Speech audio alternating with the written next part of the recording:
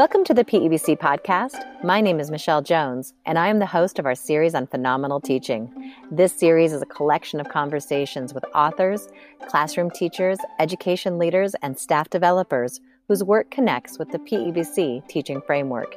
In each episode, we will explore how the strands of planning, community, workshop, thinking strategies, discourse, and assessment all cultivate student agency, equity, and understanding across the curriculum and grade levels. Thank you so much for listening in.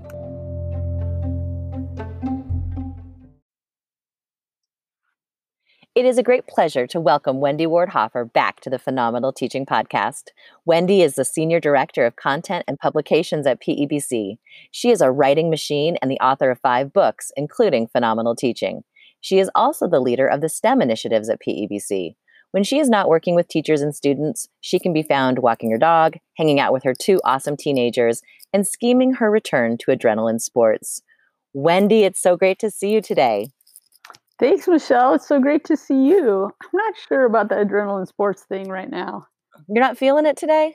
I'm not feeling it today. It feels like just going to the grocery store is an adrenaline sport under the circumstances, but maybe my zone of proximal development will expand.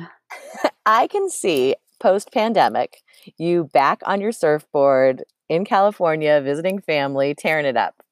That does sound appealing. Thank you. You're welcome, especially with winter coming, doesn't it?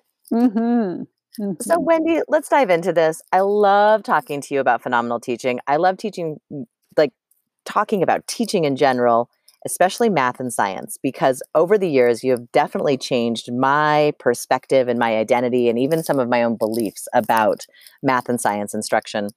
So first question, why is math important? It's like, I can't even believe you're asking me that, Michelle. You know, math is so important. Why is it important? Math is the language of science, and science is the world of problem solving and understanding our universe. And so I feel like math is integral to just making meaning of our world.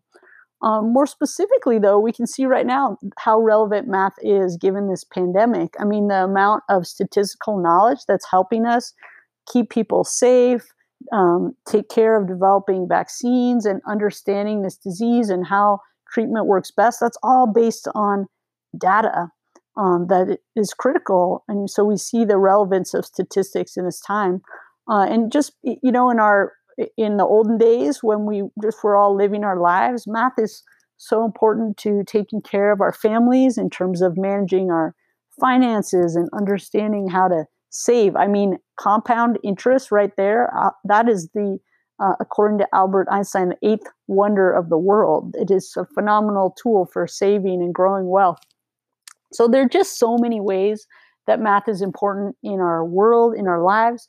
And then for our students, I think math is important because it's a gateway to their future. We know that how a child does in Algebra 1 has huge implications for their opportunities to go on to college and higher education and be successful in more generative career pathways. And so it's critical that we start our kids early feeling confident and competent as mathematicians and as problem solvers, because, you know, life is all about solving problems, whether it's a busted garbage disposal or a pandemic.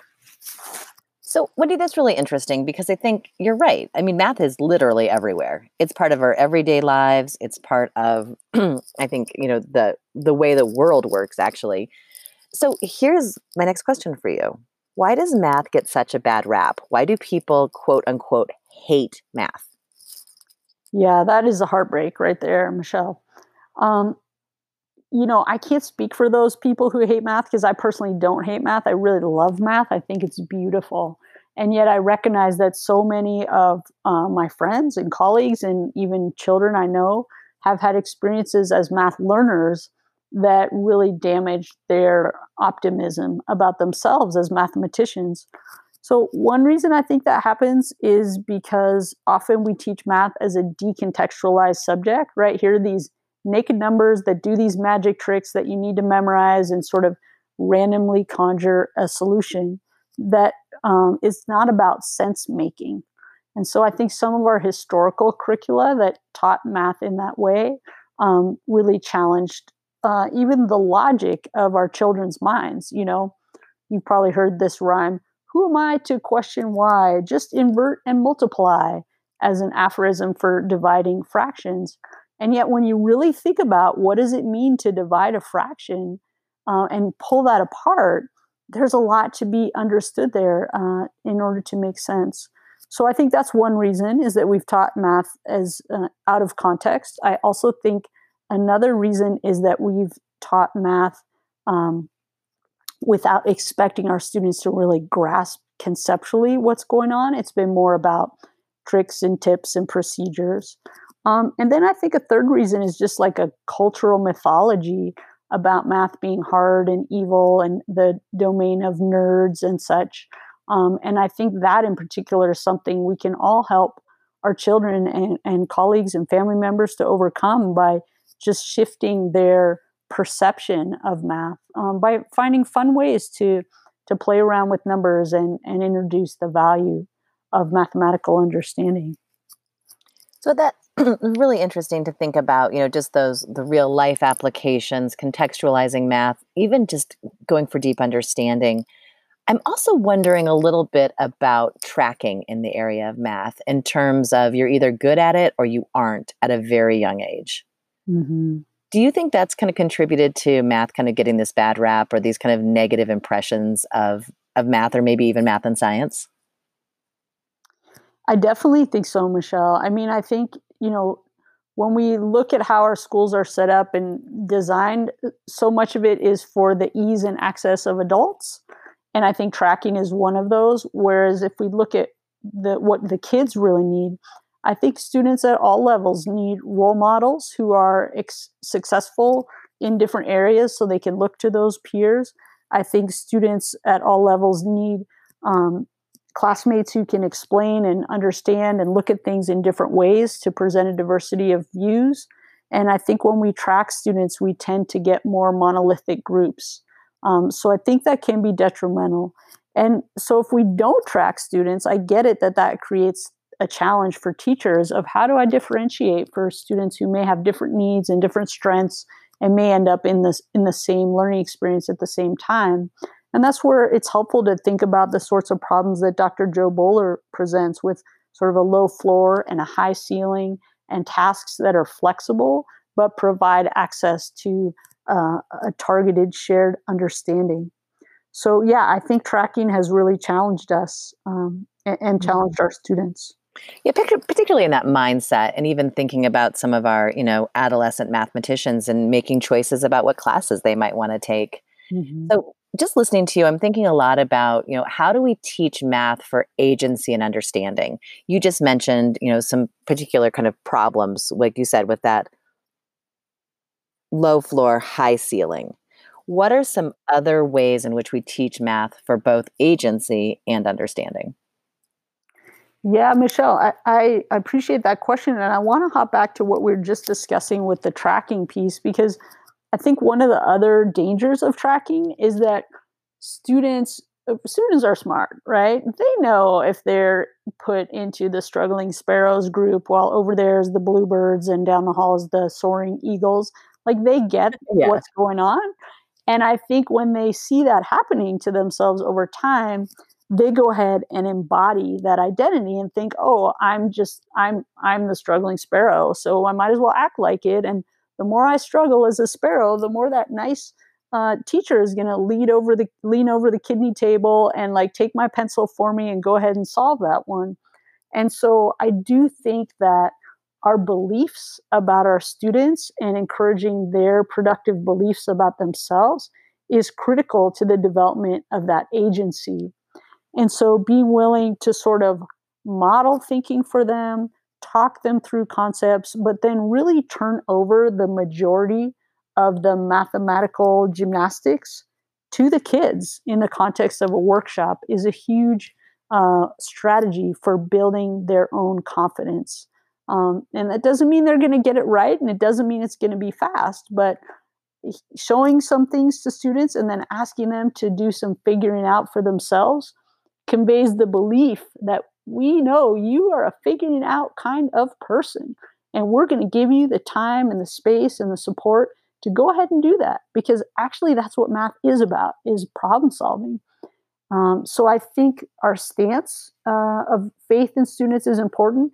And I also think giving the learners the time and the space to work and to struggle and to talk with their peers and really compare their methods is critical to their growing both their agency as well as understanding and really being meaning makers as mathematicians. Mm-hmm.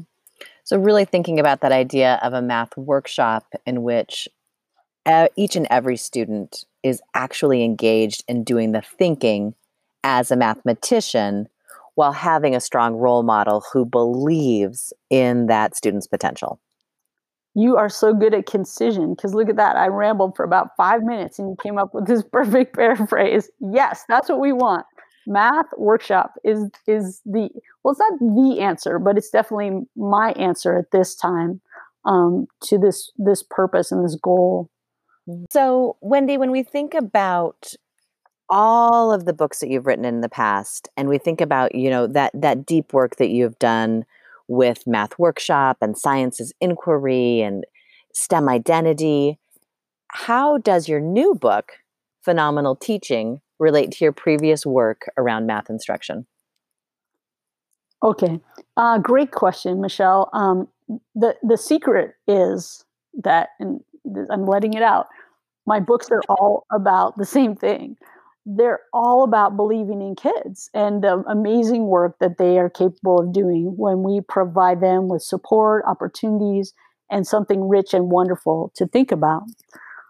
This new book, Phenomenal Teaching, takes the PEBC framework, which is addressed in my earlier work, but the framework incorporates some cross-cutting, effective instructional strategies like building community, using workshop model, incorporating thinking strategies, creating opportunities for discourse, and looks at how those can be applied across the curriculum, both in the humanities, the STEM, the electives areas, as a means to really support students growing their own abilities to understand and make meaning as learners. So the other thing that's different about this newest book is I had a great opportunity to collaborate with so many more folks, our PEBC lab hosts, as well as all my staff developer and professional learning team colleagues, and really share their thinking and insight alongside research to present the text in sort of a workbook format. So that's another change, is while the prior texts were more just informational, this newest one is more designed as a reflective tool where folks can read and maybe do some annotating, some writing, some responding in some of the spaces there in the text. So I'm so happy that it's out, but it came out at such a weird time, right as the pandemic shut us all down. But I do think a few people have used their solitude and reflection to read it, because we're getting some good response, and it's already onto its second printing. That is so exciting. And, as a person who owns the book, I have to say that I do really, really appreciate not only the voice and passion and the information within the text, but those opportunities to stop and reflect, to do a little jotting. I love that interactive piece. And like you said, the timing was unfortunate because it was right before the pandemic, but in some ways it was very fortunate because it does provide an opportunity for reflection and slowing down. So we can't, we'd be remiss not to talk a little bit about those instructional strategies that you write about in Phenomenal Teaching in today's classrooms. Here in Colorado, we have seen schools that have been in person or a hybrid for most of the year, and they have just had to shift and go back to some kind of virtual and remote teaching. We have other districts that have been remote or virtual the entire time. We have some teachers who are doing conjunction teaching when they have some kids in the room and some kids at home.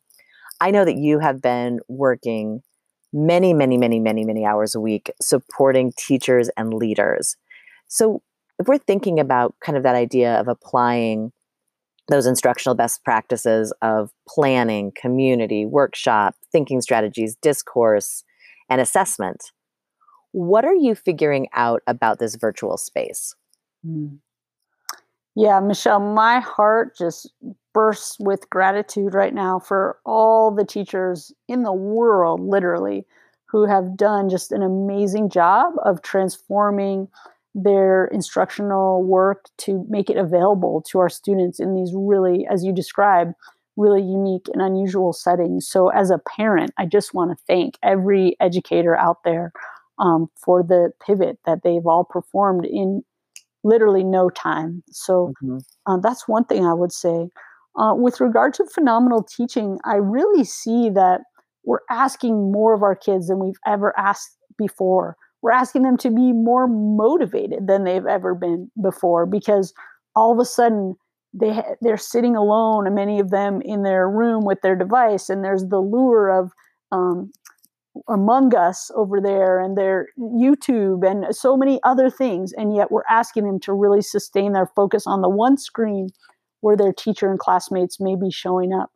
And so I think with that request, the community of that class is so critically important that I'm seeing educators who really reach out and strive to connect with students, help them feel seen and heard and included in the conversation, is what's drawing students in to participate right now.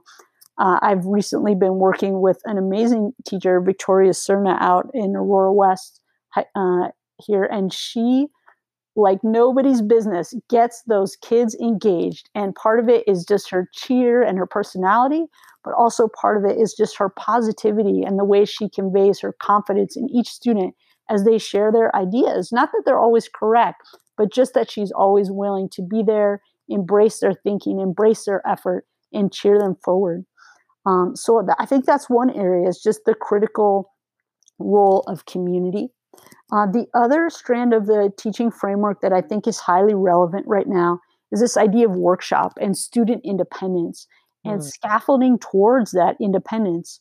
I know I've observed with my own children at home that just sort of being assigned a task and then expected to go do that thing, and then submit it to somewhere online hasn't always been most supportive to them. And yet, when teachers do slow it down and present some instruction, some guidance, some scaffolding, and then turn the work over to the students in the form of a workshop with some opportunities to confer and interact and give and receive feedback, I see my own children as well as children in the schools I serve really having more access and being more successful with their independence. Because I mean, independence is a challenge at any level, and right now, under these circumstances, we're really demanding so much. My own children are upstairs right now, hopefully doing their biology and speech and debate. But I don't know. I'm not there, and their teacher's not really there either to watch them. And I know that's true of millions of students as we speak. We are trusting them, and we need to trust them, but we also need to teach them those skills for self-regulation so that they can make the most of their learning. So those are a couple ideas, Michelle. And then there's all the tech tools and tricks and tips, but I really think you know motivation as part of community and workshop to support independence are key moves. It's really interesting too to think about that idea of self-regulation and independence, but also thinking about workshop as more than just a structure. Because the way you described workshop, it was also a system and a stance. It was scaffolding for kids, and then it was also being able to really support, offer feedback, interact, all with a meaningful task. So when we think about, virtual learning and we think about all the opportunities that kids have for interactions with their teachers and with each other, I really appreciate thinking about those two strands. It feels really meaningful, and that's something I could kind of get my teeth around and be intentional about. I agree, Michelle. I mean, I think each strand is important, and also those strands are interdependent. And so when we work to elevate one, we grow in other ways. There's a relationship between motivation and independence, of course. There's a relationship between community and workshop. There's a relationship between discourse and engagement. And so all these elements of the teaching framework can be incorporated to support success right now. I was just working with MOCR yesterday, actually, around an event that we're planning, the Virtual Math Institute coming up next month. And we ended up in a conversation about the tech tools that we want to use, and should we use Jamboard, and should we use Google Doc, or should we use Padlet, and all these different things. And I know that's a conversation that so many teachers are having right now. And we ended on the idea that it's not about, throwing a bunch of bells and whistles out there to learners, but more using what really works and keeping things simple.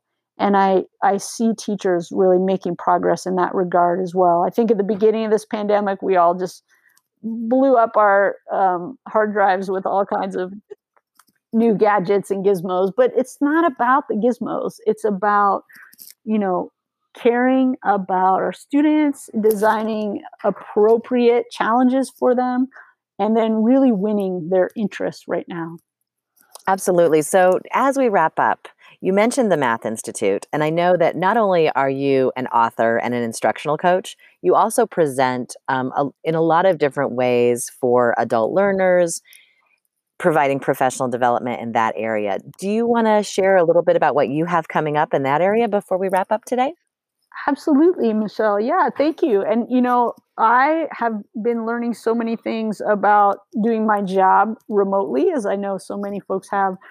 So part of my job, as Michelle described, is writing about wonderful and amazing teachers, as well as providing professional learning events. So starting in December, I think it's the 7th, it's Thursday, we are going to have our first ever Virtual Math Institute. We've previously offered a PEBC Math Institute about workshop thinking strategies and discourse, and how to offer that to math learners at all levels. But this year we're having a very unique special event thinking about those same goals, but how do we do it virtually? So that's starting, and it will be on 4 different afternoons. The idea is we may not be able to get a sub, or may not want to spend all day in professional learning, but it can be done after school. So that's coming up. And then the other thing that's coming up, Michelle, you and I have been working together on these asynchronous Canvas courses about the strands of the PEBC teaching framework. And so starting in January, we'll be launching 4 of those courses, one on workshop, one on thinking strategies, one on discourse, and one on phenomenal remote teaching. And so each of those courses is 12 weeks in length, with new modules released every 2 weeks, but designed so that a teacher could just dive in and out of each module at their leisure. Maybe, an hour here while the kids are at ballet. Oh no, there's no ballet. Sorry. Maybe while the kids are in bed or playing Xbox, or whenever it works, teachers could pop in and out and do some professional learning, to increase their own knowledge and skills. But also, if you're one of those folks that's renewing your license soon, these are some fun ways that you can consider the PEBC teaching framework, as well as get to know a few of our lab hosts and friends through some little videos and other diverse presentations. So yeah, we would love to have you join us for any of those events, as well as there's all kinds of stuff on the PEBC website. We have Facilitation Institute coming up, a Thinking Strategies Institute that talks about the thinking strategies across the curriculum. I know Annie and Stevie are cooking up a writing institute online. So much to learn, and we invite you to join us for any of those. Wendy, I so appreciate you. You are optimistic and passionate and creative and flexible. And, just our conversation today, I know I'm going to walk away looking at the whole day through the lens of a mathematician. I think everything I'm going to see is going to relate to math and numbers and patterns and figuring out problems. So thank you for that. And then I think, our conversation about just the math agency and math understanding, and what are some moves we can take in our brick and mortar classrooms and our virtual classrooms. So thank you. Michelle, I'm so delighted to have had this opportunity to chat with you. It's always my joy to talk about math and teaching and learning. And my greatest hope is that any educator that listened in just goes forward with energy and enthusiasm. You are so important. You're so important to our students. You're so important to our communities. And we're asking so much of you right now. And we at PEBC so believe in you and send you our best wishes and deepest gratitude for your work. Thank you, Wendy. Thank you. Have a great mathematical day. I will.